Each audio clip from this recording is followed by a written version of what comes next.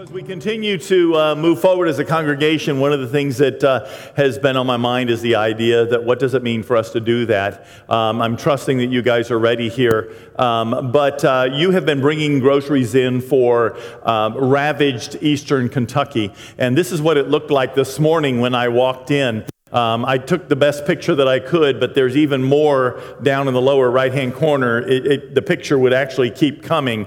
But then Daryl Briggs and his nephew, I believe, came in this morning, loaded it all completely up, and then headed out. And I was going to try to get a picture of the back end of that truck because I hope none of it ends up on the Mountain Parkway as they head east. But the truth of the matter is, all of that stuff, along with, I think, $300 in cash that'll be used to buy first aid kits and things like that, as well as $250-some worth of gas cards that will allow people to run their generators. I was surprised when I was talking to Daryl about where the place that's going. I think it's going over to Knott County right now, but he was talking about the fact that they still need water.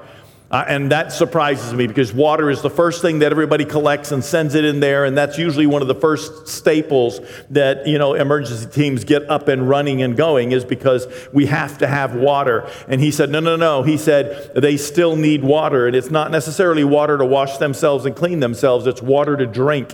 And so, when I was looking at all that water, I thought, I hope we're not too late with the water. And he said, oh no, they are begging for water still over in Knott County where this is going. And so I want to thank you for being a part of that. Every time you see this come up on the news, every time you see something flash on your social media, I want you to understand that you have made a difference in eastern Kentucky. And here's the deal. It's the old adage that the pastor said that, somebody was walking down the beach one day and there was millions and millions of starfish on the beach, and he reached down and he picked one up and he threw it back into the ocean. And somebody said, "Why are you doing that?" And he says, "Well, because it needs to be done." And he said, "Well, you can't save them all." And he said, "Yeah, but I just saved that one.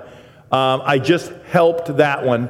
I just gave that one some hope." And every time we do it for one, it starts stacking up.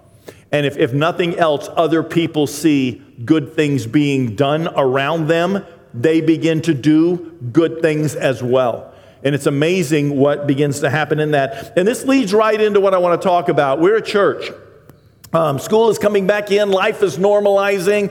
Schedules are being set. You're at the place right now. I love parents who look at me going, "I don't know when we're going to breathe." And it's like, what do you mean? It's like, we got this one in dance. We got this one in football. We got this one in cheerleading. We got this one in pottery. We got this one in, they got their kids in everything. And they're like, we don't have enough drivers. We're going to need to, and so now we're being overwhelmed, not by school coming back in, but just getting our kids to the after school activities. But it's happening. Fall is just basically here. Some of you are jumping up and down because of pumpkin spice everything. Okay, sit back down. It's not even September yet. Just chill, okay? But I'm reading Paul's letter to Timothy in my own personal life, and I'm looking at why he wrote the letter, and I'm thinking about that based upon my own summer of trying to grow close to God and being super intentional about spending time with Him. And honestly, the question has just been on my heart. It's like, God, are we even doing it right? What do you expect from the church? If Jesus came back and He went to church somewhere, is this what He thought it would morph into?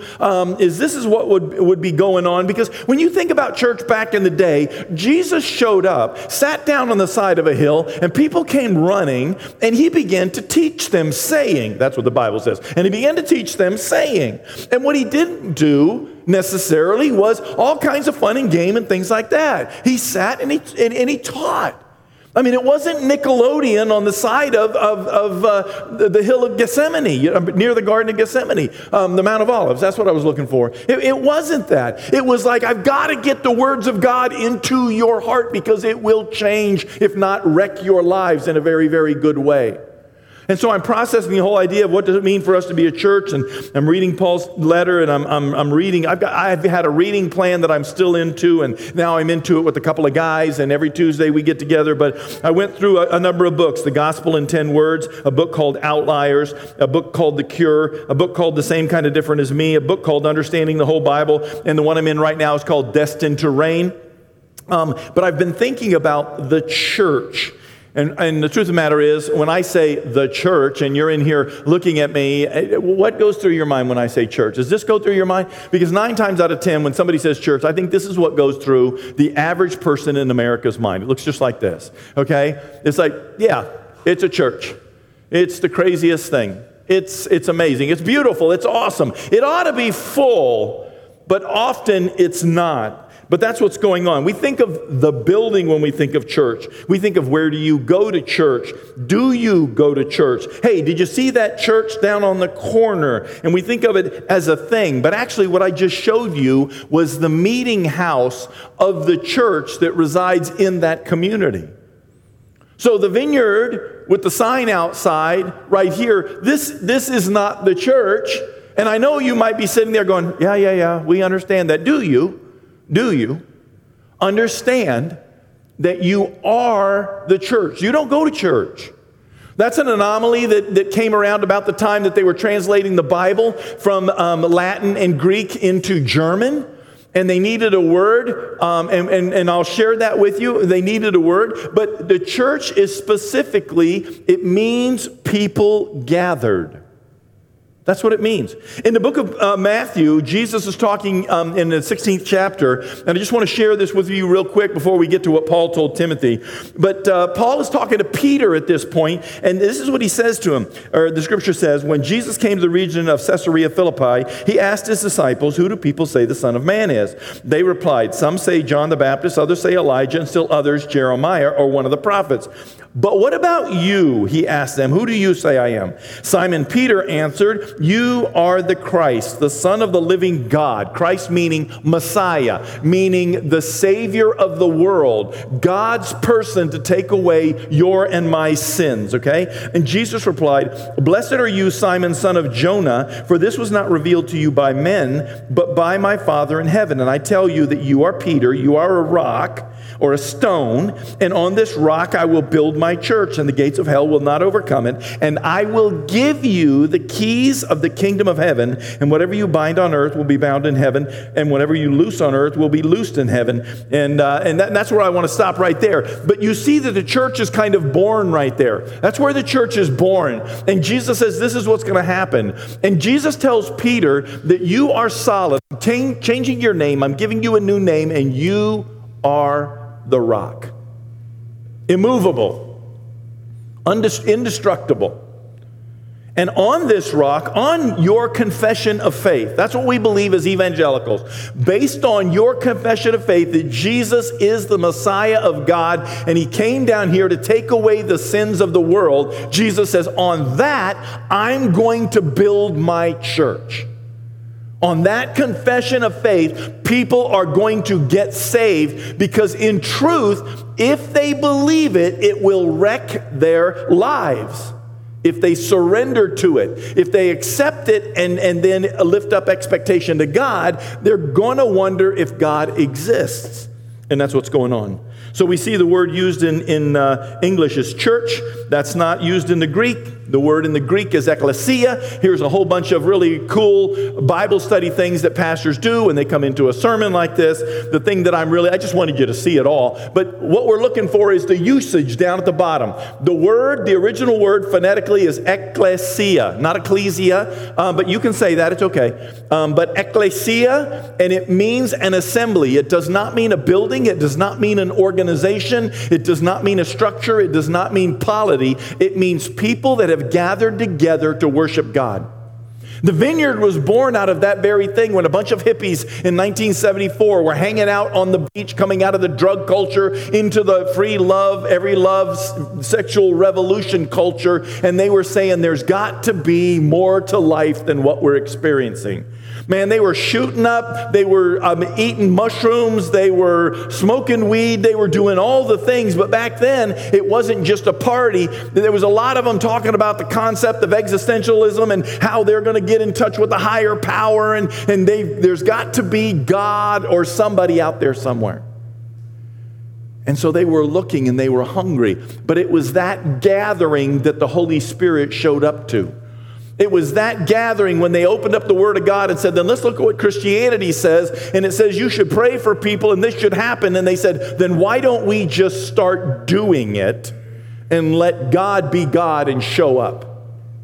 That's how it started back in the 70s. It was about the gathering. It's not the building.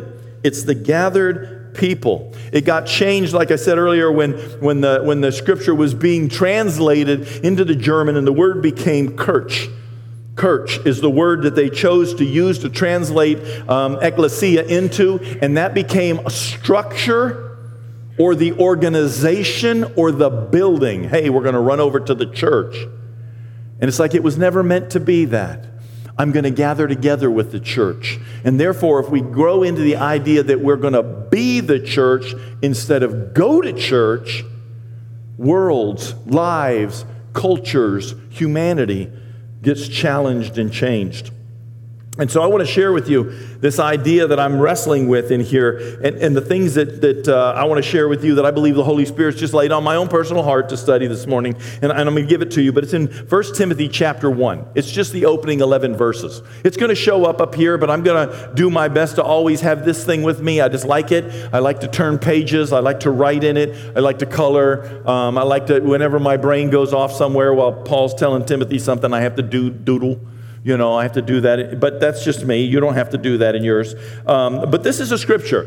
Paul is writing a letter to Timothy. The fact of the matter, well, we'll get to that. But anyway, let me just go there. In 1 Timothy chapter 1, verse 1, it says, Paul, an apostle of Christ Jesus, by the command of God, our Savior, and of Christ Jesus, our hope. But so he's saying, listen, I'm an apostle. Timothy, you know me. I'm the one writing to you, and this is my commission. This is my calling. I'm the second lieutenant in the Lord's army because he called me out and gave me an upgrade, so this is who I am. That's what's going on. Okay, he's laying it out there for him. Now, he knows Timothy really, really, really well. He really does, okay? And he says, so I'm writing to you, Timothy, my true son in the faith. Grace, mercy, and peace from God the Father and Christ Jesus our Lord. As I urged you when I went to Macedonia, stay in Ephesus, so that you may command certain men not to teach false doctrines any longer, nor to devote themselves to myths or endless genealogies. These promote controversies rather than God's work, which is by faith. The goal of this command is love, which comes from a pure heart and a good conscience and a sincere faith. Some have wandered away from these and turned to meaningless talk. Some people have left their relationship with God Almighty in a personal way, bought into religion, and they have wandered away and turned to meaningless talk. They want to be teachers of the law, but they don't know what they're talking about or what they so confidently affirm. We know that the law is good if one uses it properly. And remember, when he says that, he's not talking about the New Testament. He's talking about the Old Testament. The law, which condemns us, by the way, is good if you use it. The scalpel is sharp and will make you bleed unless you use it with expertise to bring healing. That's what he's saying, okay? We know that the law is made not for the righteous, but for the lawbreakers and the rebels, the ungodly, sinful, and unholy, irreligious, for those who kill their father. There was a lot of killing going on back then, evidently, in the families. Every time I turn around, Paul's going, and we used to murder people, but we don't do that anymore. It's like, wow, that seemed to just be a thing back then. For those who kill their fathers or mothers or murderers or adulterers or perverts or slave traders and liars and perjurers, and for whatever else is contrary to sound doctrine that conforms to the glorious gospel of the blessed God, which he entrusted to me. And so there's Paul telling Timothy, this is the deal, this is what I'm writing to you, and this is what's going on. Now, Timothy is a young man, he's a Greek, but he's a young man that gets saved on Paul's first missionary journey. He joins Paul for his second and third missionary journeys, and the last time that Paul was in prison in Rome, not under house arrest, but in prison, okay, he writes to Timothy, whom he left in Ephesus, this letter. And this is one of the things that he said, and this is the thing that I was looking at as a pastor over this last summer in my own relationship to Jesus, and just, what God has called me to, how long is this calling, all these things, okay, all these things. And he says to Timothy, I told you to stay in Ephesus. He compelled Timothy to remain in Ephesus. He said, I want you to go here, and I want you to be here, and I want you to minister here, and I want you to preach here, and I want you to work here, and I don't want you to leave, Timothy. So apparently, Timothy, because this is an answer to a letter that Paul received, and we don't have that letter. Paul is answering Timothy's letter. And in my mind, Timothy was on a trip and had taken the whole summer basically off and was saying, listen, can I leave now? Can I now go to Macedonia? Can I now go here? Can I now go there? And Paul's going, Timothy, pay attention. I told you to stay right there and continue to do this work. Now, why do you have to compel somebody to do this? It's the same idea that when Jesus feeds 5,000 plus men and women, and then he sends them on their way, he takes the disciples down to the Sea of Galilee, puts them in a boat, and it says he made them get in the boat, and then they went on their way. But see, you read over that too fast because that word made means compel, forced. Demanded that they get in the boat. Jesus took 12 disciples that had just fed almost 10,000 people and said, I want you to go down to the Sea of Galilee and you will get in that boat. And somebody pushed back because he had to compel them to do it. He forced them to do it. It's the same idea as Paul telling Timothy, you've got to stay right there. I've been listening to pastors preach to me this summer, and I began to ask myself, why did Paul have to tell Timothy to stay right there? Well, because apparently, according to Barna, 3 pastors are leaving their calling every week in America. Holy cow. Let me just share this with you. A new Barna survey has revealed that within the last year, 42% of pastors have given serious considerations to quitting full-time ministry, up to 13% it's up 13% from January of 2021. Among the reasons why pastors are contemplating leaving the pulpit is stress, loneliness, and political division. Those are listed as the top 3. Over half the pastors who've considered quitting, 56% say, the immense stress of the job has factored into their thoughts on leaving. 2 in 5 pastors say they feel lonely and isolated, while 38% name current political divisions as the reason they've considered stepping away.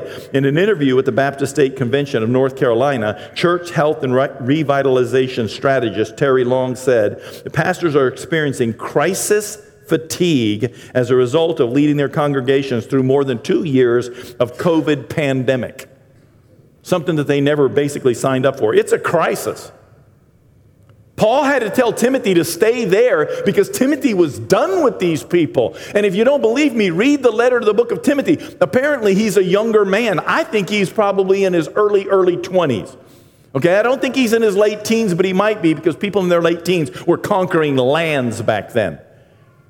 So he was young, but he was young enough that the older people were giving him so much grief that Paul had to say, Timothy, don't let people give you grief just because you're young. Stay the course, stand up, fight the good fight.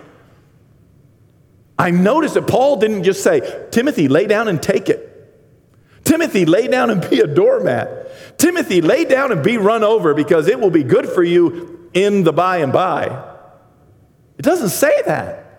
He says, Timothy, stay the course. Stay at it. And I'm not saying this because I'm looking for pity for me or any other pastor. As a matter of fact, I took our staff from this church to the national conference, and we had a wonderful time. Vineyard USA was meeting. Our regional conference was down in Knoxville, and we went down there, Gatlinburg, and we had a wonderful time down there in Gatlinburg, and we all got together, and this very topic was fresh on the list for our national director. He jumped up, Jay Pathak. He jumped up and he began to talk to us about what it means. He said, this is what's going on in church, and he was citing some statistics very much like this, and he's like, churches are closing their doors, they're not reopening, it feels like everybody's leaving you, some of you are being attacked, just the idea of rationalism, if I can call it that. I'm going to choose to believe whatever it is I can figure out in my head, not the truth of Scripture. If I can understand how God did it, then somehow I will believe that because I'm as big as God, which is the only way you can interpret that. But people are the way Christianity is being disassembled so people can apostatize themselves is absolutely uncanny. And of course he says, now how many of you pastors in this room feel this way? And I'm just going to tell you, just about everybody jumped up and said, me. They feel like they got arrows all in them, they got a knife in their back, whatever it is. They're struggling. And I love Jay Pathak, and I'm going to paraphrase him. He said, well, sit down, this is what you signed up for. And it was like, wow, well, let's just take our staff and go home, okay? We don't need to hear this kind of nonsense. He says, isn't it kind of like a doctor who's been in the ER and he's had a rough day and everybody's bleeding that comes racing in there and arms are off and they're trying to attach them, and then they sit back and they say, well, man, there's so much blood here. This isn't what I signed up for. It's like, what did you think it was? I love that Jay said, it's spiritual warfare. The enemy is coming against you.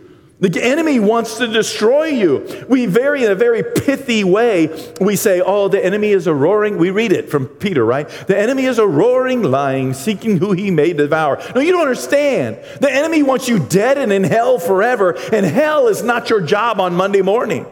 Hell is it's not traffic at 5:27 p.m. on Thursday when that lady and I got to meet each other on the bypass.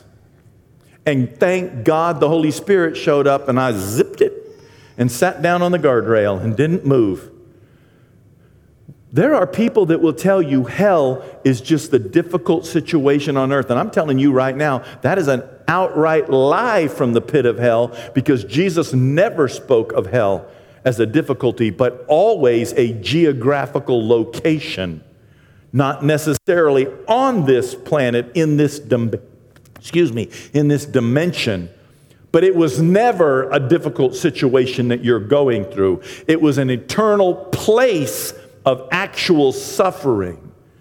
And Paul is telling Timothy, listen, we've got a fight on our hands. And you've got to not give up. You've got to not wreck your marriage. You've got to not lose your children. You've got to not cave into the culture. You've got to not believe the lie. You've got to not become self-absorbed, because our churches are becoming places of self-help. How do I do this? How do I do that? And churches should be a place where we come and say, how do I understand what God has created me to do in this situation? In my marriage, in raising my kids, in my job, in my relationship with my neighbor, in my relationship to my dog, in my relationship to my anger. What has Christ come to tell me about that? In the midst of all of that, Paul says, Timothy, this is a trustworthy saying. He says it 3 times in the book of 1 Timothy. This is a trustworthy saying, and for this, basically, we've given our lives. And it's these 3 trustworthy sayings that I believe that Paul was telling Timothy, you've got to cling to this. Because at the point that you try to rationalize or understand God, who is so big and you can't comprehend it, you'll let go of your faith. And that's not what we want to see. He says, some have wandered, Scripture says, from the faith because things didn't go their way they wanted them to. I just want to read you the one in 1 Timothy. I'm going to, hold on a second. I'm going to read what it says, and I want to show you the actual interlinear of what it says. It says, here's a trustworthy saying that deserves full acceptance. Christ Jesus came into the world to save sinners, of whom I am the worst. This is what it says word for word if you take the manuscript that's 2,000 years old and you just translate it word for word instead of trying to make it make sense in English.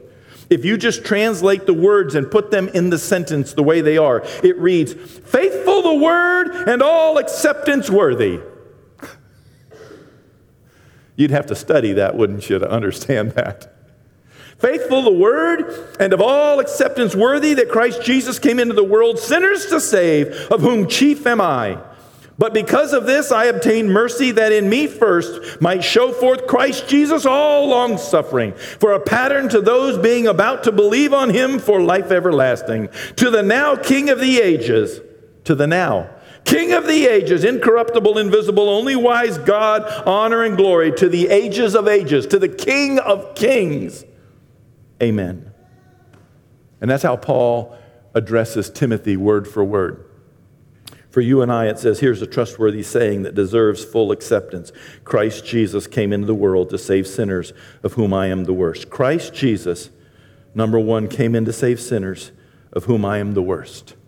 This is what Paul tells Timothy the church is supposed to be about. When you come into church on Sunday morning and you say, I want to sing this song, I want to do this, this is what should be going on. Christ Jesus came in the world to save sinners, of whom I am the worst. There's 2 different things. On the one hand, Paul is walking into church and he's saying, Christ has saved me. I was a sinner. On the other hand, he's saying, Christ has came to save sinners, and I'm telling you that I was the worst of sinners, and if God can save me, God can save you. It is my testimony, Paul is saying, that if God can save me, God can save you. But the church is first and foremost. Paul says, Timothy, the church is first and foremost to see that people surrender their lives to Jesus Christ. They don't accept Him as Lord and Savior. They surrender their lives to Jesus Christ because it's the only thing that makes sense when you stop and you count the 82 years that you're going to live on this planet, and you stop and you say, what's after that? And you've got a choice to make. Nothing. We die and nothing happens, so you might as well eat, drink, and be merry, rob banks, fornicate, and do all the things because there's no consequence. Or you stop and say, all of this could not have happened without an intelligent designer, and I'm going to have to choose to understand who this intelligent designer is. And if I open up the Word of God and it doesn't make sense to me, it might not be the Word of God that's the problem, but it might be me. I might need to re-understand my re-understanding because I'm trying to shrink God all the way down to where I can explain a deity that I can't physically touch. And I might have to do something based upon faith. Faith. And it is by faith that we find ourselves in a relationship and pleasing to God. Faith is what we need to hang on to. So Paul is telling Timothy, I need you to know these things. And the first one is, Jesus Christ came in the world to save sinners, of whom I'm the chiefest. And that means the church exists for evangelism. Grace has come and reigns in our lives, and we have been set free. And there's a place where Paul's statement is meant to remind you and I that we are no better off than the next person. Listen, I'm telling you right now that when people come and kick you in the shin, you want to lash back out, but you've been invited not to. It doesn't mean you've been invited just to sit and take it and take it and take it. There's nothing wrong with suppressing the person doing that to you or moving yourself out of the place where they're doing it. But at the end of the day, you and I have come to the place where we understand that if Christ lives inside of us, we are no better off than the next person. Not because all sin is the same to God, because it's not. We'll talk about that in another sermon series. But the fact of the matter is, Jesus came for the homeless. And the scripture that we just read this morning says the homeless, pervert, it would include the drug addict, the prostitute, the liar, the cheat, and certainly the gossip. Jesus said, I came to save those people that are doing those things. And by the way, some of you are murdering your mom and dad. And you need to knock it off. And in my brain, I'm still like, whoa, those people. Paul admonishes us that we need to be used by God, which causes us to ask in our lives, are we being used by God, and has the old Joe gone and is the new Joe here? Am I seeing the transformation in my life that takes place because the Holy Spirit of God Almighty lives inside of me? Am I seeing those giftings poured out that transforms me, or am I just being good and trying to attribute it to God? Transformation. The church is made up of people that have believed Jesus and set their lives on the teachings of Jesus, the teachings of morality, the teachings of honesty, the teachings of sacrifice, the teachings of service, and the teachings of compassion, and we don't compromise. We don't throw rocks at people that are who we used to be, but we don't compromise on truth. The world does not have to follow Jesus, and it's absolutely crazy that we would think they need to act like us. It would be better if they did, but that's foolishness. But when somebody says, I follow Jesus, but I'm not going to do it Jesus' way, then we have a place where we need to sit down and say, well, then tell me, how does this work in your life? What does this mean? The second one that Paul lays out for Timothy is in 1 Timothy chapter 3. Here's a trustworthy saying: whoever aspires to be an overseer desires a noble task. If anyone sets his, number two, let me say it this way. If anyone sets his heart on being an overseer, he desires a noble task. It's the idea of serving through loving, or serving and loving. That's what it's about for you and I, serving and leadership is about serving and loving. Yes, we have visions. Yes, we try to make those visions come to pass. Yes, God surrounds us with people that will help those visions come to pass. But at the end of the day, the vision is about serving the community. It's just like what you saw. We're sending food out to serve the community. It's just like what you saw. We're sending food in to serve the community. I'm telling you, the Hope Food Pantry will only last as long as you will continue to buy groceries and put them over there. At that point, the food pantry can help people. If you say, but that's not our calling, okay, then nobody's going to get fed. Okay, it really comes down to that. I'm not trying to put the guilt on you. I'm just saying, wake up. We've been called to do stuff, and it requires a sacrifice. And there's a place at which we've got to stop and say, like Brianna said, it's like, this is going to be a place of non-judgment. And let's just be honest, even as Christian people, there's a place in there where we have to make judgments. And I talked about that before, but there also has to be a place, and we want to have a church where people can come in and say, I am struggling in my sin, or I'm struggling with life, and not be judged to hell for it, but be educated, be shown, be trained up. Be prayed for, be encouraged, be inspired to choose a different way of life. There's a place where we can desire to be an overseer. We can desire, let me put it a different way, maybe not in charge, but we can desire to be involved in full-time church work or volunteer church work. There's a place for us to desire that. You don't have to have some big calling on your life where God knocks you off the tractor and you're laying in the field and the angels appear to you and say, go into full-time ministry. You don't have to have that. You can wake up and say, I love Jesus so much that I want to give my life over to full-time ministry. That is just as valid a calling, according to what Paul tells Timothy. If anyone desires the office of leadership in the church, he desires a good thing. Press into it. But we understand that that leadership is true in all areas of church life. And so we want to encourage people in that. But the crazy part is, and we do believe that in the vineyard, everybody gets to play. There is a place that is important for you to serve, whether it's the children's department. A lot of you have children, and we put our children in the children's department because we want to break from our children, but we want them learning about Jesus. Okay, well, there's a place for you to go and be a part of that as well. Because we believe in training our children, not babysitting our children on Sunday mornings. We want to train them up so that as they get closer and closer to an age, that they will surrender their lives to Jesus Christ. And we do that by being a part of that. You know, it's kind of crazy to me that a lot of us came from churches before where we went at 9:30 to Sunday school, and we had Sunday school for an hour. Even as adults, we had Sunday school for an hour, and then we took about a 15 or 20-minute break, and then church started, and then we were there for an hour. And so when we planted this wee church, we said, hey, how about this? How about we plant a church of people that want to serve one another, and you serve one and attend one? It's the same amount of time that you used to go to church for, but we don't for some reason. We don't. And I want to challenge you in that. Is there a place in this church where you serve? Or do you just attend? Paul tells Timothy in 1 Timothy chapter 3, here's a trustworthy saying, whoever aspires to be an overseer desires a noble task. Now the overseer is to be above reproach, faithful to his wife, temperate, self-controlled, respectable, hospitable, able to teach, not given to drunkenness, not violent but gentle, not quarrelsome, not a lover of money. He must manage his own household well, see that his children obey him. He must do so in a manner worthy of all respect. If anyone doesn't know how to manage his own family, how can he take care of God's church? He must not be a recent convert, or he may become conceited and fall under the same judgment as the devil. He must also have a good reputation with outsiders so that he will not fall into disgrace and into the devil's trap. I just want you to know this. I read that to you and it can be exhausting, okay? Nobody measures up to that. Completely. But it doesn't make it any less the target. It's like Proverbs 31, right, on Mother's Day.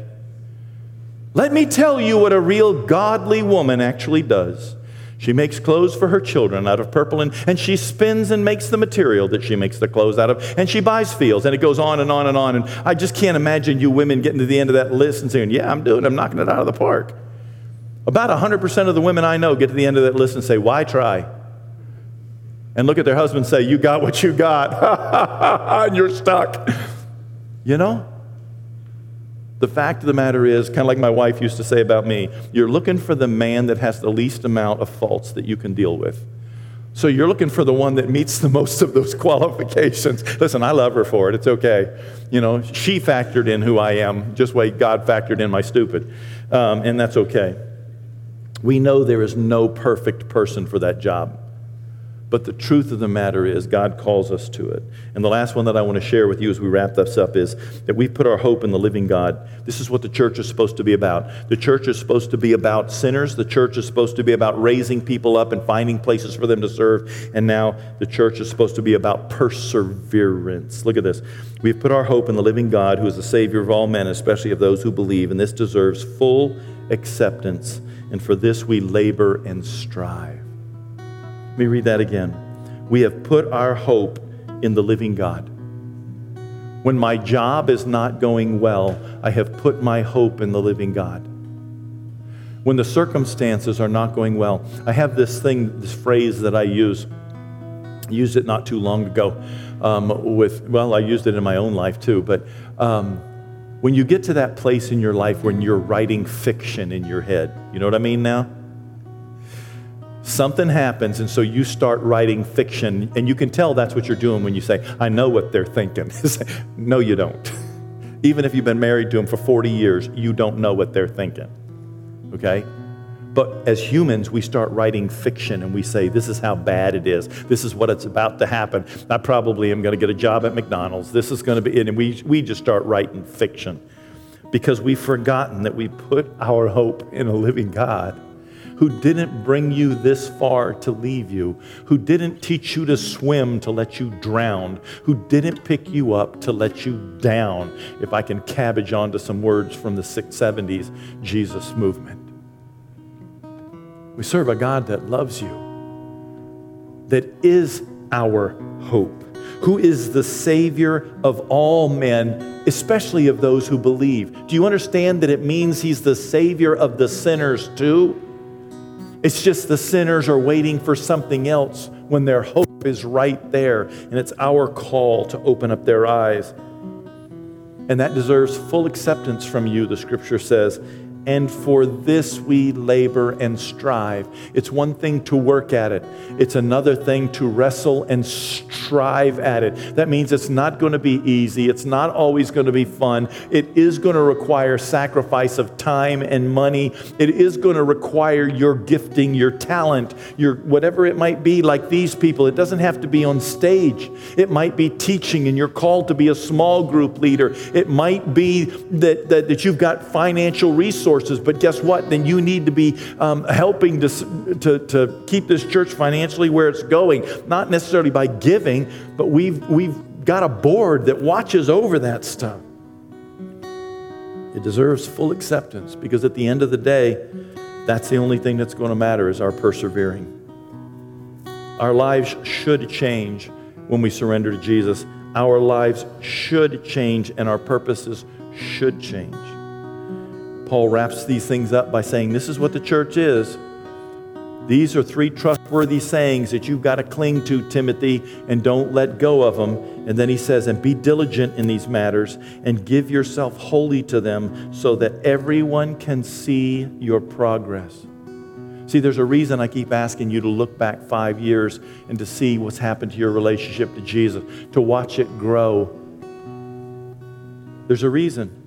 And then he says, and watch your life and doctrine closely. Persevere in them, not because you can prove it beyond a shadow of a doubt through your science book, but because by faith you have put your faith in Christ Jesus, who is the hope. And because of that, you will save both yourself and your hearers. I surrender to Christ, then I testify to others. I serve the kingdom by serving the humanity around me. I persevere until the coming of Christ. No compromise. The joy is that we're family and you don't have to do it alone. It's a choice. And in all of this, I'm reminded that we weren't created to be alone. You were created to be in a small group. You were created to be the church. You were created to love the community. You were created to speak up about truth without being nasty and mean, but to say, this is what I believe and why, to give a hope for that which lies within you. That's what the scripture says. Be ready in season and out to give a hope for that which lies inside. Can we do that? And will we start doing it? Will we just casually begin to make Jesus a part of our everyday conversation? Because that's who he is. I want to encourage you in that. We are the church. We're not going to church. We are the church. And we will feed people, and we will give to people, and we will serve people, and we will help people, and we will find a way to love people, and we will find a way to bring hope into their lives when there is none. And they may be rich, and they may be poor, but it doesn't matter because they all need a Savior. And that's what we're going to be here for. We are going to give our lives to this year. Father, as we come before you, we thank you and we praise you for what it is that you're doing in our midst. We thank you that you've called us to a church, not to Nickelodeon. We thank you that you've called us to have fun, but that it's about having a goal in the end of seeing people come to you, seeing people grow through discipleship, in and through discipleship. And then, God, it is about hanging on until the trumpet blows when we're discouraged and when we feel like we've lost our hope. And so today, God, I ask and pray that you would restore to us the joy of our salvation and the hope, that you would fan that to flame, that hope that lies within us would be awakened again. We ask this in Jesus' holy name. Amen. As we come to our feet in this closing song, our prayer team is up here to pray with you. If you've lost a hope, if you feel like you've wandered, if you're wondering where God is, if you want to be touched, whatever it might be that you're going through this morning, we just want the opportunity to pray with you and speak the kingdom of heaven into your physical life.